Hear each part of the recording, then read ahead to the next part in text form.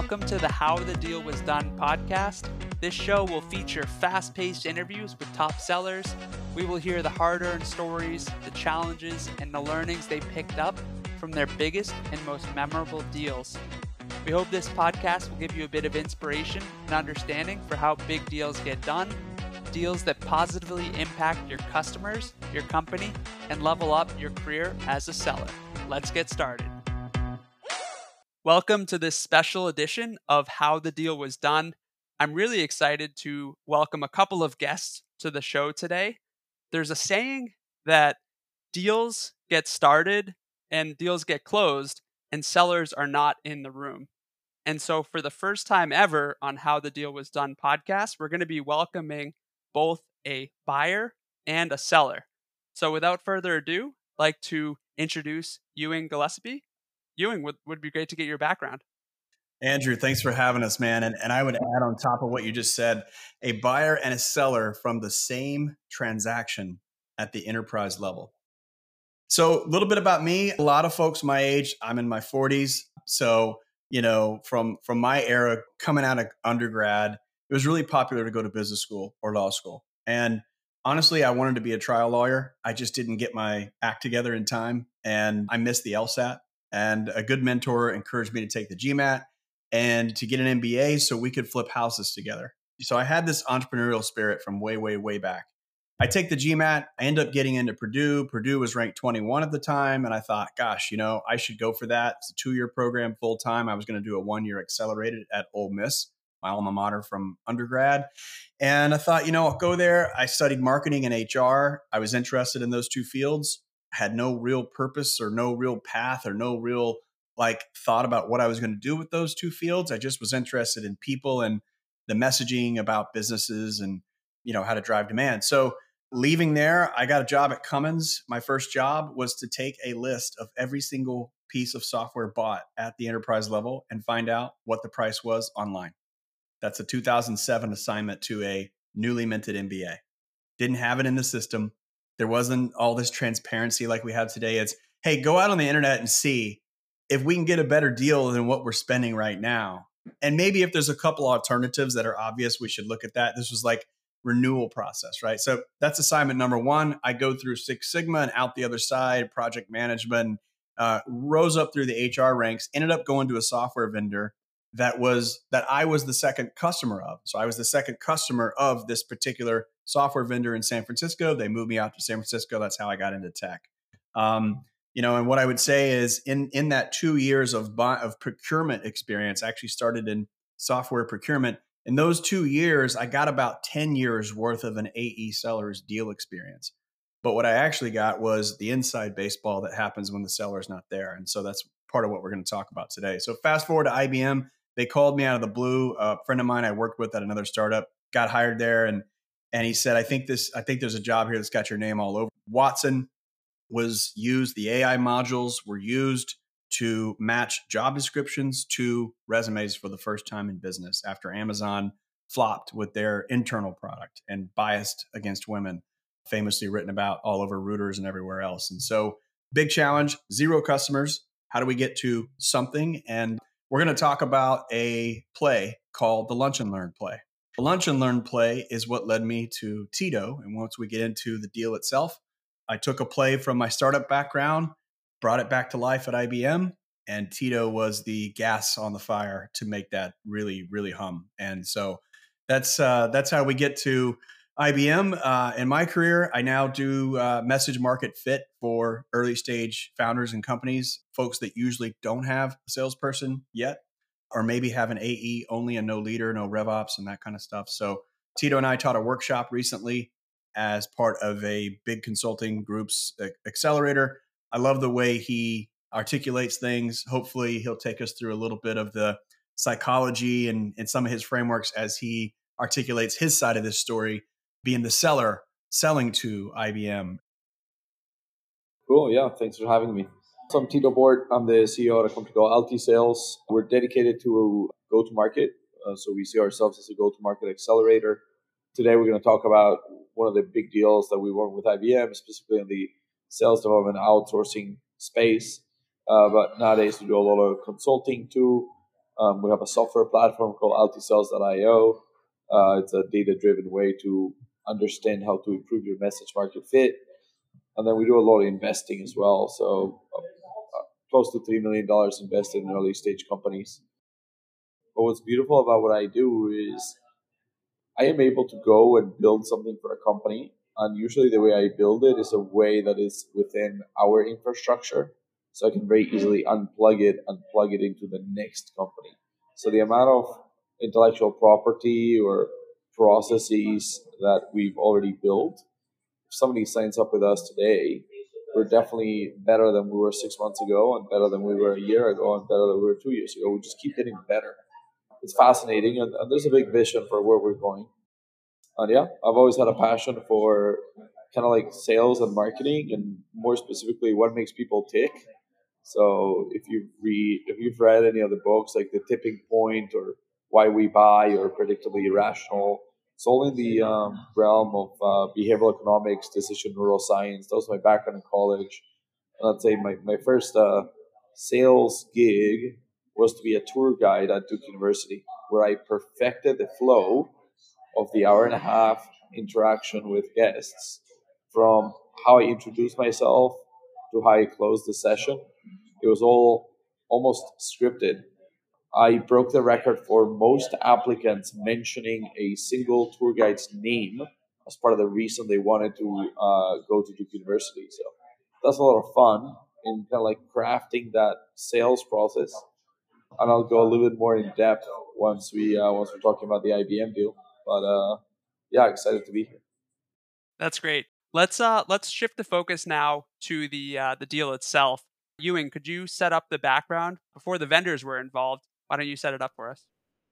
Sure. So I come in to be what's kind of, you might think of as a product marketer. We called it like a market creator. So these three Watson products, one for the career website, one for the internal employee to get a new job. So you go to Watson, you say, hey, I want a new job at my company. What am I fit for?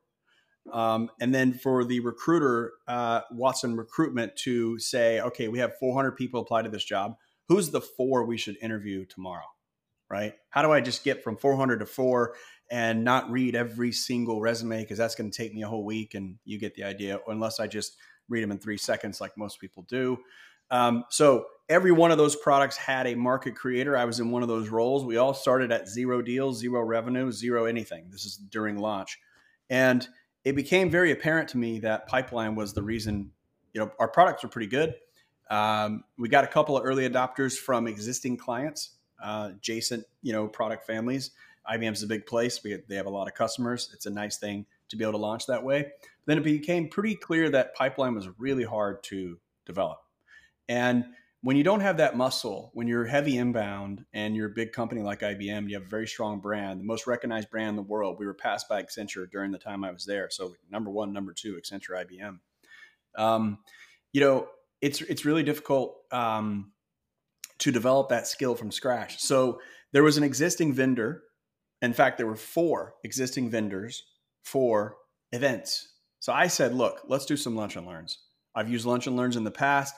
Put 20 buyers in a Morton Steakhouse for lunch, no alcohol, the bill's low. They can come during lunch because you're not competing with soccer and ballet and flag football and all the stuff their kids are doing at night, and their partners, their relationship and everything. That's a lot to compete with for dinner. A lot of people like dinners. Dinners are great, but dinner's a big ask. Lunch is not a big ask, right? So I like lunches. And at a previous startup, we actually built 70% of our pipeline and 38% of close won from a lunch and learn play after rolling it out for a year all across the US. So it can be really powerful when you do it right. But I had no phone numbers. Like we were Discover org only, single sourced. And in working with Tito, one of the things I learned is when you're single sourced on data, you're going to cover about 18 to 28% of your target market. If you're picking the accounts at random based on what your ICP is, one data provider is going to get you 18, 28%. Why? Because they might have contacts at a certain company, but they might not have the actual buyer persona that you need to reach, right? Or even one of the adjacent departments. So to set the stage, pipeline's not going well. I'm like, let's do a lunch and learn play. And I get told that we have existing vendors. So I set the vendors up and I let them fail. Knowing they would fail, I could tell on the very first call their approach was going to fail. And we had to cancel the lunches because we only had like 1 or 2 attendees. Okay, so this is April, May timeframe. Now we're getting into July. The problem's not getting better. Our outbound motion is completely dead. We're in the middle of rolling out Sales Loft at IBM. Everybody in my network's telling me outreach. Everybody. I don't have a single person in my network that says, yes, you want to go Sales Loft. Not one. Couldn't find one. Looked hard. If they worked for Sales Loft, they said Sales Loft. If they didn't work for Sales Loft, they all said outreach, right? So now I have that to deal with. We don't have an internal BDR team. We have a shared service BDR allocation type of a model. So you get a couple of, recent college grads that basically have never done the job, have gone through 6 months of training on what? Not your division, right? So training on some basic things about life and, how to be an adult. Then they come over to your division, stone cold, and they're supposed to build pipeline, and they're on these, 6 to 12 month assignments. They rotate back out, go to another division. Works for some divisions, really hard when you're going from 0 logos. Okay. So that's the internal team.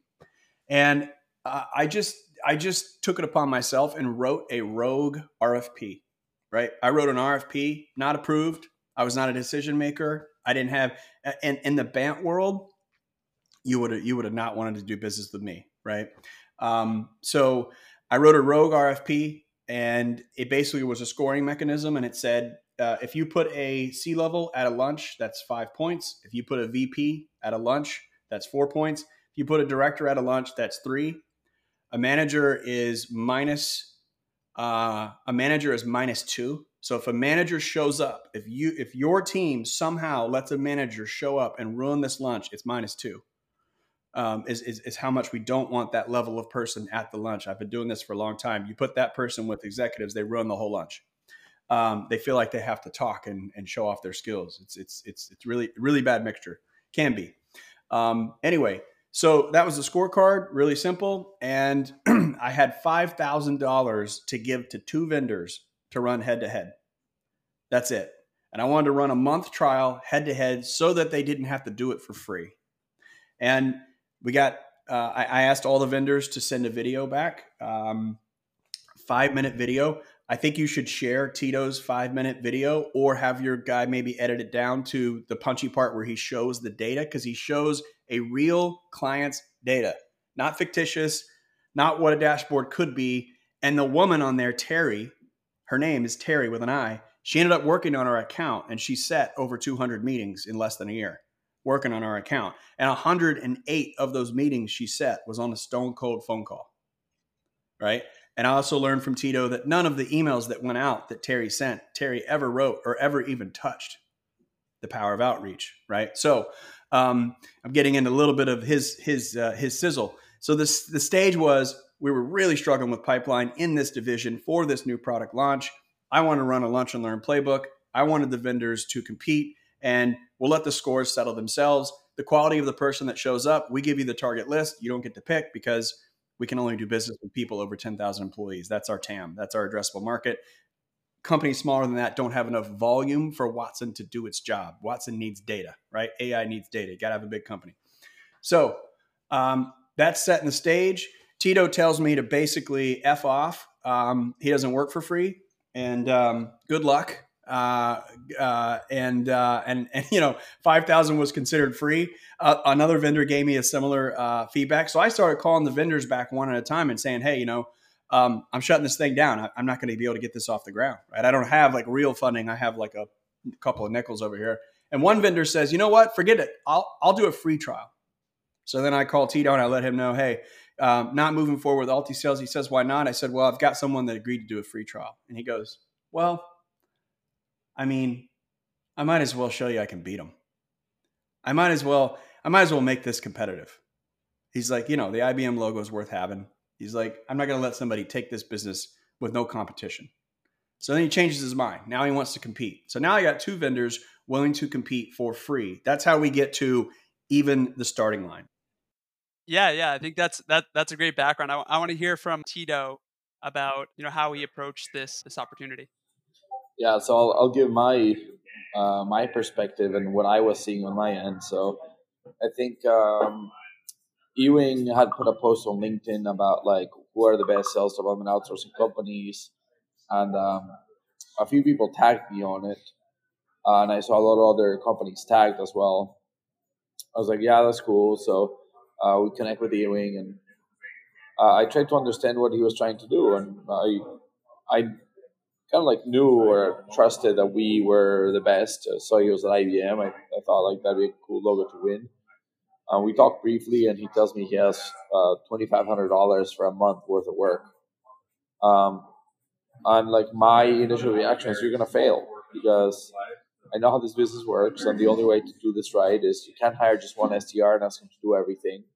And if they're not dedicated to your campaign and they don't understand it deeply and they don't know how to troubleshoot and learn the objections and do it carefully, they're just going to be using very generic language. And if they use generic language, they sound like everybody else.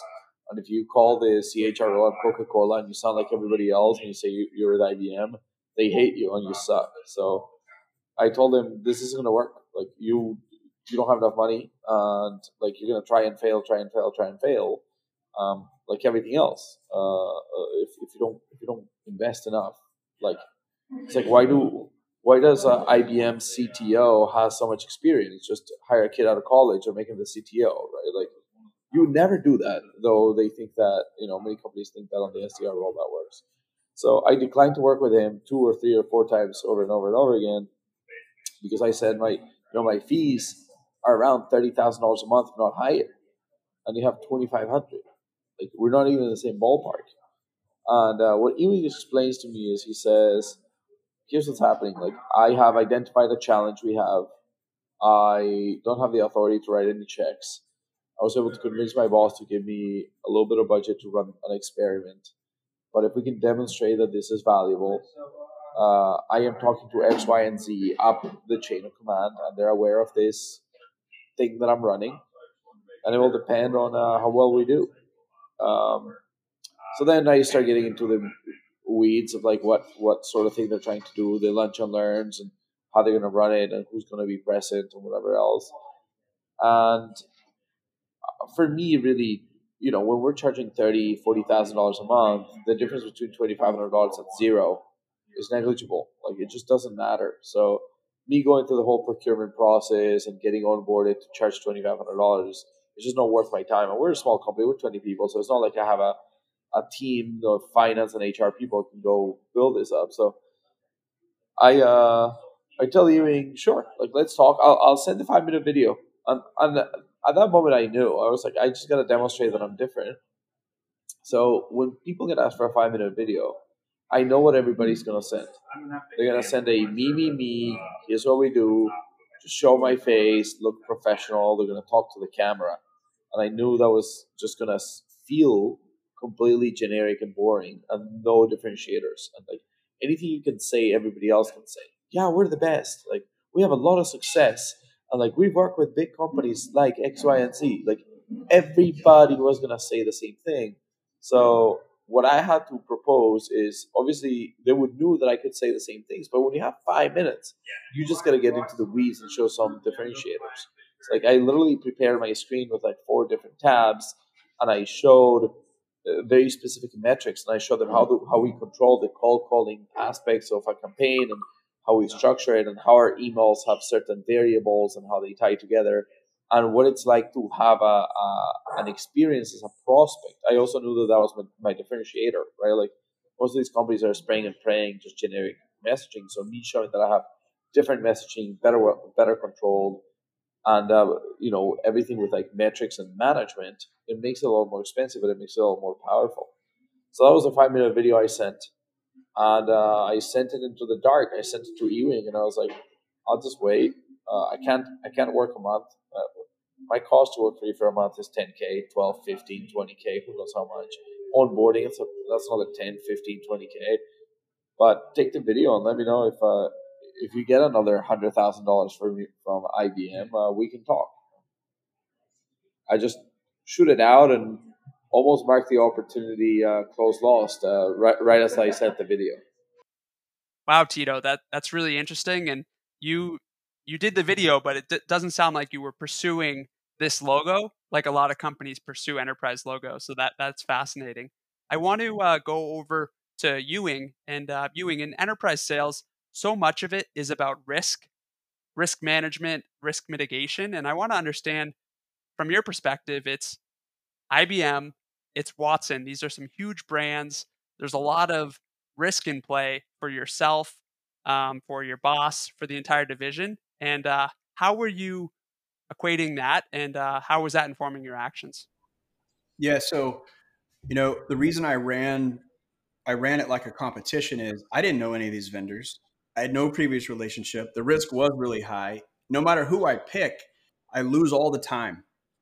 They all just think, well, hey, I'm going to do my best, and if we don't get the result, hey, sorry, we tried. Your product market fit's no good, or the whatever territory wasn't ready. Laggards of the market. Who knows? There's 1,000 reasons why you could fail, but for me, I can't go try another firm back in time, right? So it's a really big decision. It's a huge career thing for me too. So if this works, then everybody's going to know, because right now pipeline's not being created repeatably in any meaningful way. Now, coming from a startup, right? I was an AE at two startups before I went to IBM, so I understood Tito's point of view, right? Having been in that chair, I did not put them through a procurement process. I did not put them through data protection. I did not put them through any of that. Literally, all they had to do was take an account list and do what they do and show off their skills. And I actually went and found the moment. So I thought I'd just share it real quick as we're getting into this. But I went and found the moment that I remember vividly when Tito's going. This is Tito's actual video that he sent. It was 20% replies out of 1,200 mailed. Okay. Now, yes, some are neutral, but 10% positive. 20% replies at that scale. Okay. Bounce rate, unsubscribes, almost none. Okay. So he's good at data. He's good at data on the bounce. He's not so pushy. You can learn a lot from one chart. This is 1,200 data points. Okay. And it's real. And so I know this is more emails than our entire team sent the last month. Now he's showing 2 months worth of data for one SDR. That's a lot. Okay. So this one chart from outreach told me that we're at least going to get coverage. We have a chance. These are real names over here. There's Terry, and I got it wrong. Terry with a Y. There's two different Terrys. This Terry, I think she was from Canada. She had a great voice on the phone. But I wanted to share that chart. And Tito's right. Every other video was like, I'm the founder of blah blah blah firm, and we're going to listen to you. We're going to really consult you on the market, whatever that means. And we're going to show up and be professional, and whatever that means. And all of these things that don't have any meaning. That chart has meaning. That's real work. That's real validation of skill and of approach and of what's going to happen. So I had a lot of confidence there. The fact that I got to test him head to head gave me even more confidence. So you're talking about risk. I'm talking about risk reduction. Here's how we reduced it. So gave Tito 3 cities, gave the other firm 3 cities. Here's your cities. Here's your accounts. Invite as many VPs and directors as you can. If you get a C-level, lucky you. Don't expect it. They don't usually come to lunches. And 5, 4, 3, -2 scoring. Okay. So Tito put 27 people in lunches with only 3.5 weeks to do it. So 3.5 weeks from the lunch date in Chicago and Houston and Raleigh, I think it was, 27 people walked through the door. The average score for them was 4.1, which means he had slightly more C-levels than directors, where the average if you're a 4.0 in that methodology, they're all VPs. Now, we're not getting any VP's attention, okay? And now we have 27 with an average score of 4.1 on a 3.5 week heads up. Now, a lunch is an easy invite, but I wasn't testing whether he could evangelize our product better than us. I was testing whether he could execute in a tight timeline and get a lot of good enough volume out to fill up a lunch, which I knew was possible. The other firm got 17. So 27 to 17. And their quality was much lower, 3.6. So while they did get a few VPs, they were almost, for every VP, there was a director, and they even had a manager show up. A talkative person. And, after working with Tito for a year, I came to learn part of his methodology is the night before email, the morning of follow-up call. There's a lot happening around the edges of the invite. This firm just put it on the calendar and it got delegated and nobody knew. Next thing you know, you got a chatty manager ruining a lunch and learn with a bunch of executives that wish they weren't in the room with this person. So it actually happened. It actually played out that way. But so that's how I reduced risk for myself was I put this vendor on the hot seat and they delivered and actually over delivered what I expected in a really, with no training, no sales enablement, no like, this is what we do. It's like, you don't need that to invite someone to a lunch. You don't need to be able to explain the product. You don't need to be a product expert. In fact, if you are, you might hurt yourself in that exercise. So that's the way I reduce my risk. The way I reduce risk for Tito is not put him through a procurement ringer before he gets a chance to show off what he can do. Yeah, no, that's really interesting, Ewing. So okay, we had the pilot, and Ewing, you set up a scoreboard so there everyone is able to see up the ladder. 27-17 sounds like a football game. What happened after that, Ewing? Where did things go? And like, was it all done? And before that, Tito's gonna jump in. So we're gonna go to Tito and then Ewing. I think it's important to clarify also my perspective because I sent that video and I'm not expecting much, right? And Ewing comes back and what he told me, and this might not be true, is he says, well, when I started looking at this, I had like, 40 vendors that I talked to that wanted to chat. Then I don't know how many sent the video, like maybe 15 or 20 or whatever else. And then he came back and after he received the video, a couple of days later, he said, I've sent this video to other people at IBM and you're in the top 3. Now we're going to choose. Or you're in the top 5. And now we're going to choose. And for that, we want to do a trial. And we have the $2,500 for the trial. So what I immediately realized is, okay, well, this is getting attention. And then they told me that the trial was a lunch and learn. So my question, just to make sure that I'm not single-threaded and I'm too far down the totem pole, because Ewing had clearly told me, I cannot get budget for this. It is going to be someone else. I said, who's going to show up at the lunch and learns? And where are these happening? And he said, well, we're going to talk to C-level executives and VPs at, the biggest companies. So I knew that a company like IBM wasn't going to take the risk of running an initiative to have the CHRO at Coca-Cola show up to a lunch and learn and have some like low-level dumb sales guy who just started with IBM 6 weeks ago go pitch. Like I knew this was going to get attention. So despite me not getting the money, I was like, well, if I do this well, at least I'm in the eyes of other people. And even though there's no budget, when I think about a company, I think there's 2 key moments of truth for a buyer to buy.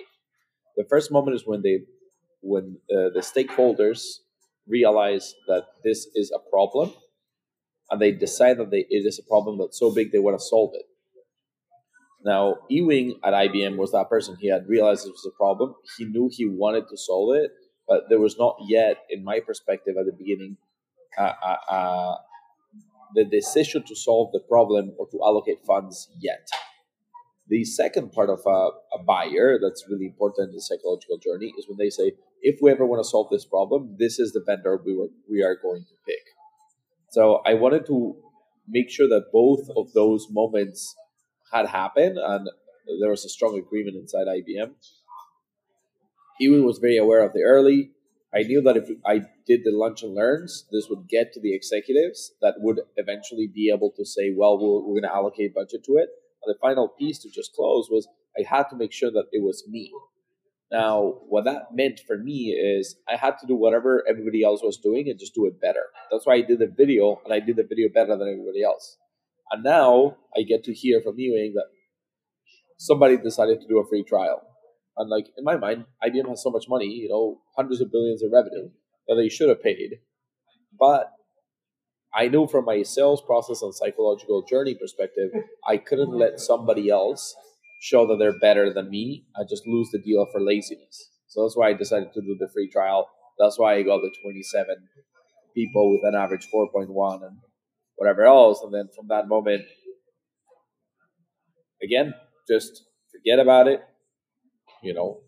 demonstrate it, lean back and wait until some executive at IBM says, this is worth throwing money at, and who's the best bang for our buck. And I knew that was us. So then it was a patience game. Very cool. This podcast is sponsored by OrgChart Hub, helping HubSpot customers get the big deals done since 2018. You can find more about them in the show notes or visit orgcharthub.com/podcast. Ewing, so can you take us after the 27-17 scoreboard and where things went? Yeah. So then we have the lunches. And after that, nothing happened. It's like, okay, so we proved some capability. The lunches took place in August and September. Okay. Now, early September, late August. Then, and I heard nothing. And I thought, wow, we killed it. We killed it. Like, we talked to more people in the last couple of weeks than we talked to the rest of the year at the right level of the organization to champion this, right? To get behind it, to tell us if we're working on the right stuff. The lunches went well. The survey feedback from the lunches was off the charts. We set a whole bunch of meetings. And then our quarterly results come back for Q3. And finance does their thing, right? And the books get closed. Then all of a sudden, on October 14, 15, somewhere in that range, now we're 15 days after the close, 15, 16, 17, 18, somewhere in there. All of a sudden, I get a note from CRO. Hey, Bob says, GM, he wants to light up that lunch thing. That's it. The buying process was, Bob wants to light up that lunch thing. Turn it on. Tell me what it costs. So the buying process for Tito, when the authority was involved, was about 10 days. Now, it took a lot of work to get to that, to create awareness. I was operating completely rogue, completely just nothing. There's nothing approved about this, but I knew that if we could demonstrate capability, that money would follow. Because I saw what we were spending money on to compete with this, going to trade shows. Like, for IBM to show up at a trade show is, $600,000, $700,000, $800,000 exercise, right? Depending on the trade show and how many people and how big is the booth and all that kind of stuff. So I was confident if we could demonstrate capability, the money would flow. And just like that, the quarter wasn't exactly what we wanted it to be. And you know what they remembered? They remembered there was these lunches full of executives that just happened.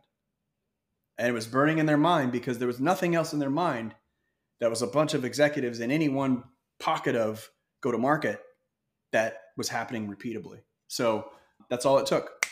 That's all it took. 1 month, 3 lunches, and then we have a 10-day buying cycle after that. Tito, what was it like for you?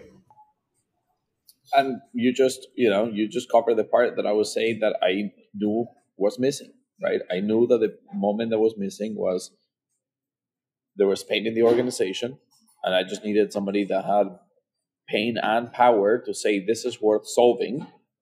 And usually organizations, when they buying is non-linear, right? Like, again, there's 2 key moments, understanding, maybe a couple of key moments, but there's the moment people realize they have pain, and there's the moment that they decide that this pain is worth solving and it's worth throwing money into. And then there's the choosing the vendor.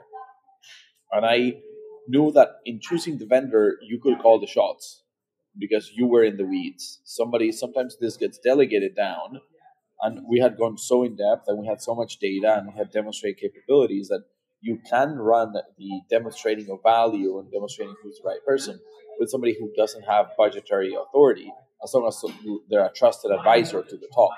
So I had checked that box. I had checked the box that they had pain, and this wasn't like, just Ewing's, being stubborn, trying to run this for the cheapest, or like doing some crazy stuff. And then when that moment happens and the books close and the executive decides we got to solve this problem, it was then easy. And then they came to us also saying like, okay, so what's the price? And I had already planted the seed with Ewing back in the day, and I said we charge $30,000 per team per month. And the next question is how many you have. And then there was a little bit of debate because this is now November or so, where they're like, okay, like how many teams do you think we need? I said, how many meetings do you want? Each team gets about 100 meetings a year. I said, holy cow, we want like, I don't know, 200, 400. Like, how many can you get? I said, our system is perfectly scalable because we're not spraying and praying. So we're actually giving each SDR only about 100 accounts a month. So if you have, 2,000 accounts, I can run 4 teams, no problem. And he at one moment said 2 teams, then he said 4 teams, then he said 2 teams. Eventually he settled on 4 teams. And that engagement ended up being, you can do the math, but like 4 teams at $30,000 a month. Like we're looking at about close to $1.5 million. So it ended up working out on my end, but there's those key moments that as a seller you got to be aware of, and as a buyer you experience them, and some people don't necessarily think about it as much, but once you bought, it's a lot easier to understand how to sell. Yeah, and I would say, yeah, exactly. And I would say that there's a strong, there's this belief, this myth, and it comes from people that have been in sales their whole career. It comes from the insecurity of growing up selling in the 90s and hearing from people older than you must get to the VP or the chief, whatever. You have to. That's just how sales works. Nobody up the chain, nobody at VP or higher ever met Tito. Not once. In fact, I'm not even sure if they know. I'm not even sure if half of them even know the name Altisales is Altisales. Okay. And the thing is they only get involved when the deal value is more than 2-3x their total compensation. And it's a good way to think of it if you're a seller out there listening to this episode is if you sell a 100K solution, you're going to be dealing with a 150K person. Right. And that's a senior manager, entry level director at, 10,000 employees and up. Kind of think of that as a US data point on comp. If you're selling a $500,000 solution, you're probably going to deal with that person's boss maybe once and maybe not, right? You might still stay at that same level. You need to be selling $1 million annual ticket item to really even warrant being engaged with that level of person. And if you try to disrupt that, you take a huge risk. Because what you're saying is this person that they pay $300,000, the VP pays this person $300,000 to tell them what to do. And you're saying that your investment sucks. Like I can't deal with them. They're not strategic enough. They don't have enough power. They this, they that. And in fact, if you respect the process and enable that person to sell for you, you're way better off, right? Another thing about like enablement and slides, like I never used any of Tito's slides. So he made a bunch of slides for IBM. Everybody makes slides for every deal. I never used any of them. Nobody ever saw them, but they did see the video. The video shouted value. The slides say the same as everybody else's slides. We run a team. We structure it like this. We're founded here. We're located here. We do great work. We have some customers that are happy. So what? Don't use those. Can't use those. Those slides don't have any meaning. And so, but he enabled me to sell on his behalf. And all the meetings that mattered, where all the decisions were made, the vendors never invited. And so, to fast forward to the end of my sort of IBM career, if you will, I brought in 9 new vendors. 9. I was told I'd never get one. It is very hard. There's a finance meeting that happens outside of your chain of command.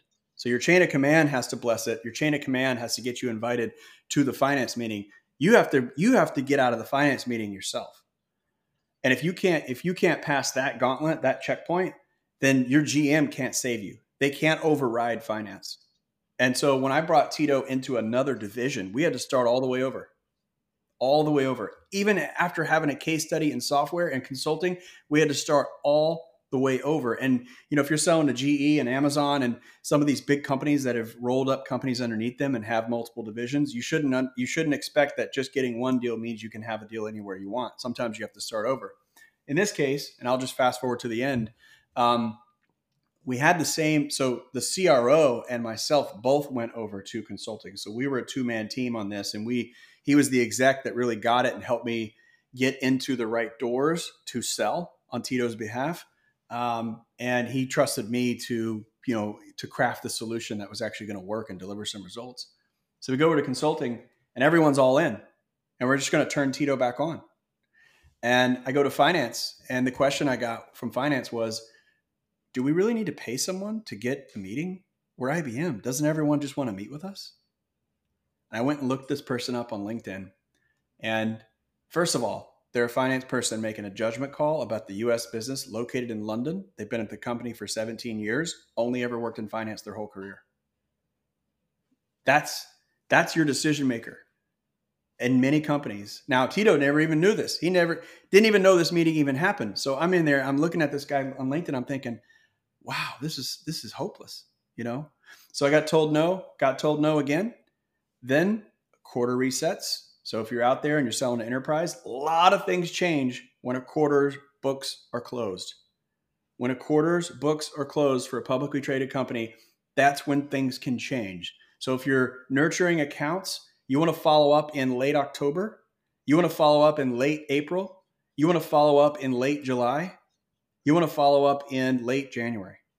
That's when you want to check back in, and try to, what you don't want to do is bother them in the last 3 weeks leading up to the quarter close. That is the least likely time a new decision is going to get made. General concepts here. Doesn't apply to everyone, doesn't apply to every market, but that's, another lesson in this process is a quarter can change a lot. So, after we got Tito involved in consulting, the last thing I'd say that, might be interesting for the audience is we basically, it wasn't the same scope. I already had trust. I already knew he could deliver. Now I was asked to build out a repeatable outbound team for a division that had $0 of outbound the last 3 years in a row. So this division of consulting, $1 billion in revenue, 0 outbound 2018, 0 outbound 2019, 0 outbound 2020. That was what the CRO and I walked into having left this software division. And it's an awesome challenge, right? Awesome challenge. Go from 0 to something once again. And I knew Tito was up for the task if I could just get him in there. So rather than listen and build an internal team, I built a small internal team and I ran Tito as the outsourced team. So we ran an internal BDR team and an outsourced BDR team at the same time. SalesLoft and ZoomInfo versus Tito and Outreach and 11 data providers. And one of the things he told me at the end of this was, he goes, I knew you guys didn't have a chance. And I was like, how? I was like, that sounds cocky, man. People don't, it's like, you gotta be careful saying stuff like that. He's like, I knew you didn't have a chance. He said, because I have ZoomInfo too. So I knew exactly which accounts you could get into. I just ran the report. I bought all the data. Then I looked at all the other 10 data tools that I had. Here's all the accounts that I'm going to get into that you don't even know exist. They're not open to you. They're totally closed off because you don't have their number. You don't have their email. How in the world are you going to get their attention with your internal BDR team when you only have ZoomInfo? And sure enough, after about a month, one of the more talented young women on my team calls me and says, "Hey, I'm out of accounts."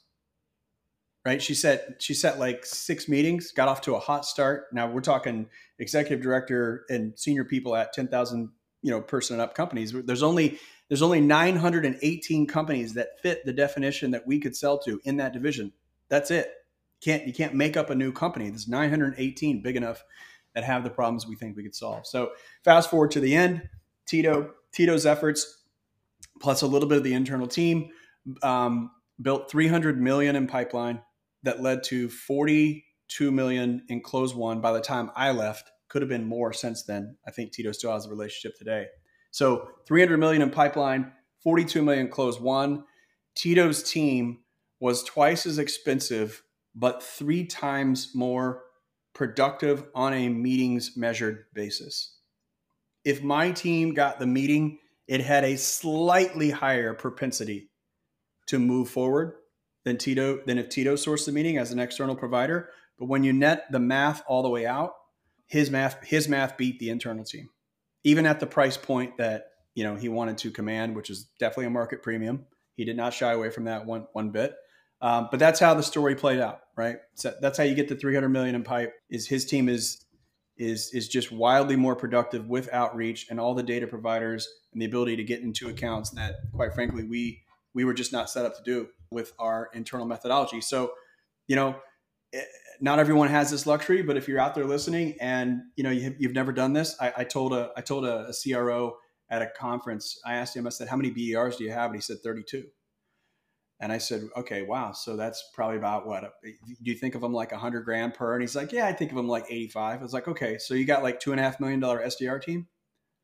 I said, "How many of those work for you?"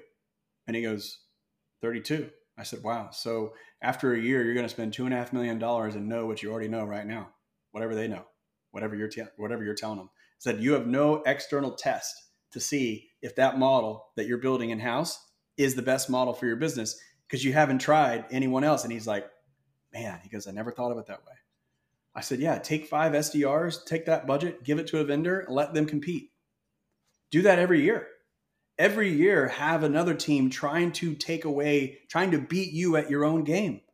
And I'm like, "Look, you know, I learned so many things from working with Tito. He can't really hide them from me. And I'm not really trying to steal his methodology, but you get better like that working with each other. He learned some things about Chorus and took some things out of working with us into his model. I take some things into my career. Win-win. We're still friends today. But stress test your internal team. You don't have to outsource the whole thing. If you're small, you might outsource the whole thing because you don't have the management capacity. But if you're big, don't have the ego to say, we know our market and our stuff. Bring someone from the outside and see if they can beat you. And if they do, be glad you did it and incorporate the learnings. That's kind of like my core takeaway from this whole thing is he beat us. Great. Now we're all better off as a result. We all learned something. And I've been able to take some of those learnings into really tiny companies and make a meaningful impact by just buying 3 data sources. Just buying 3 data sources, just doing that one simple thing. And all of a sudden you can reach out to so many more accounts. That's a great summary. Tito, any closing words? I don't think I have anything else to say. I mean, Ewing's doing all the selling for me at this point. So just keep your customers happy and do good work and know your value, and that's it. That's a great way to wrap it up. And Ewing, I love the competition and the gamification. These are things that I had never thought about before, and you're putting them front and center of ways to reduce risk is to set up competitions, to gamify it, and to make everyone better.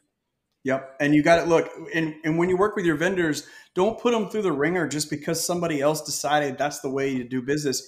Make it easy for them to show their value. Not hard. Don't make it hard. Make it easy. Because if they create value, that's attached to your personal brand too. So, flip the script on the whole procurement thing when and if you have the opportunity to do so.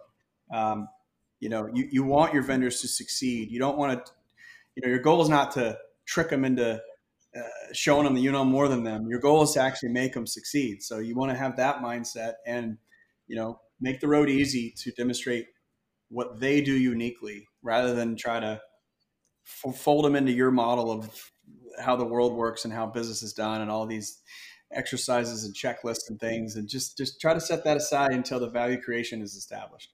So that's great. Last question, Ewing, because you just keep giving us these gems and these insights from what it's actually like working and being a buyer for a global enterprise. Did you pick up this win-win and partner with your vendors? Did you pick it up when you were working in procurement as a recent MBA, or did you pick it up after you worked in the procurement department? A guy named Thad Ewald, I think his name was head of strategy at Cummins. And Cummins was an extremely principled company, blue collar manufacturing, Midwest roots, 4 CEOs in like 100 years. I mean, like just a really, really well run organization, very values principled. And they said, treat suppliers like their employees. And that's a mandate. It's not a goal. It's not a wish. It's a mandate, right? The other thing that the head of strategy said was procurement is a window into how business is done. It it is a luxury to get to work in procurement because you see how business is actually conducted, because you see deal making happen front and center, right in front of your eyes. Proposals, counters, losses, wins, decks, presentations. We used to sit in a room and watch 20 people come in and present back to back to back. You know what kind of education you get when you see the difference between people that wear a full suit or just a suit jacket and different pants? The first slide on every deck is about them or is about us. They have 20 slides for 20 minutes or 5 slides for 50 minutes. Like, they're on a whiteboard or they're not, and you see it back to back to back to back to back to back to back stacked up. God, you learn so much. So I learned it in those days, is to, get a supplier a win and you get a win as a result in general. That's a common philosophy. That's a great wrap up, and that's a great learning. So I just wrote down Thad's name. If we could chase him down for an episode, that'd be a big win, Ewing. So thanks so much for joining us. Thank you, Tito, for doing what you do. And this has been a lot of fun. Same here, my man. Talk soon. Good to see you, Tito. See you guys. I'm Andrew Capel. Thank you for tuning in to How the Deal Was Done podcast. Don't miss out on more inspiring stories from top sellers. Subscribe now to stay updated and motivated on your journey in sales.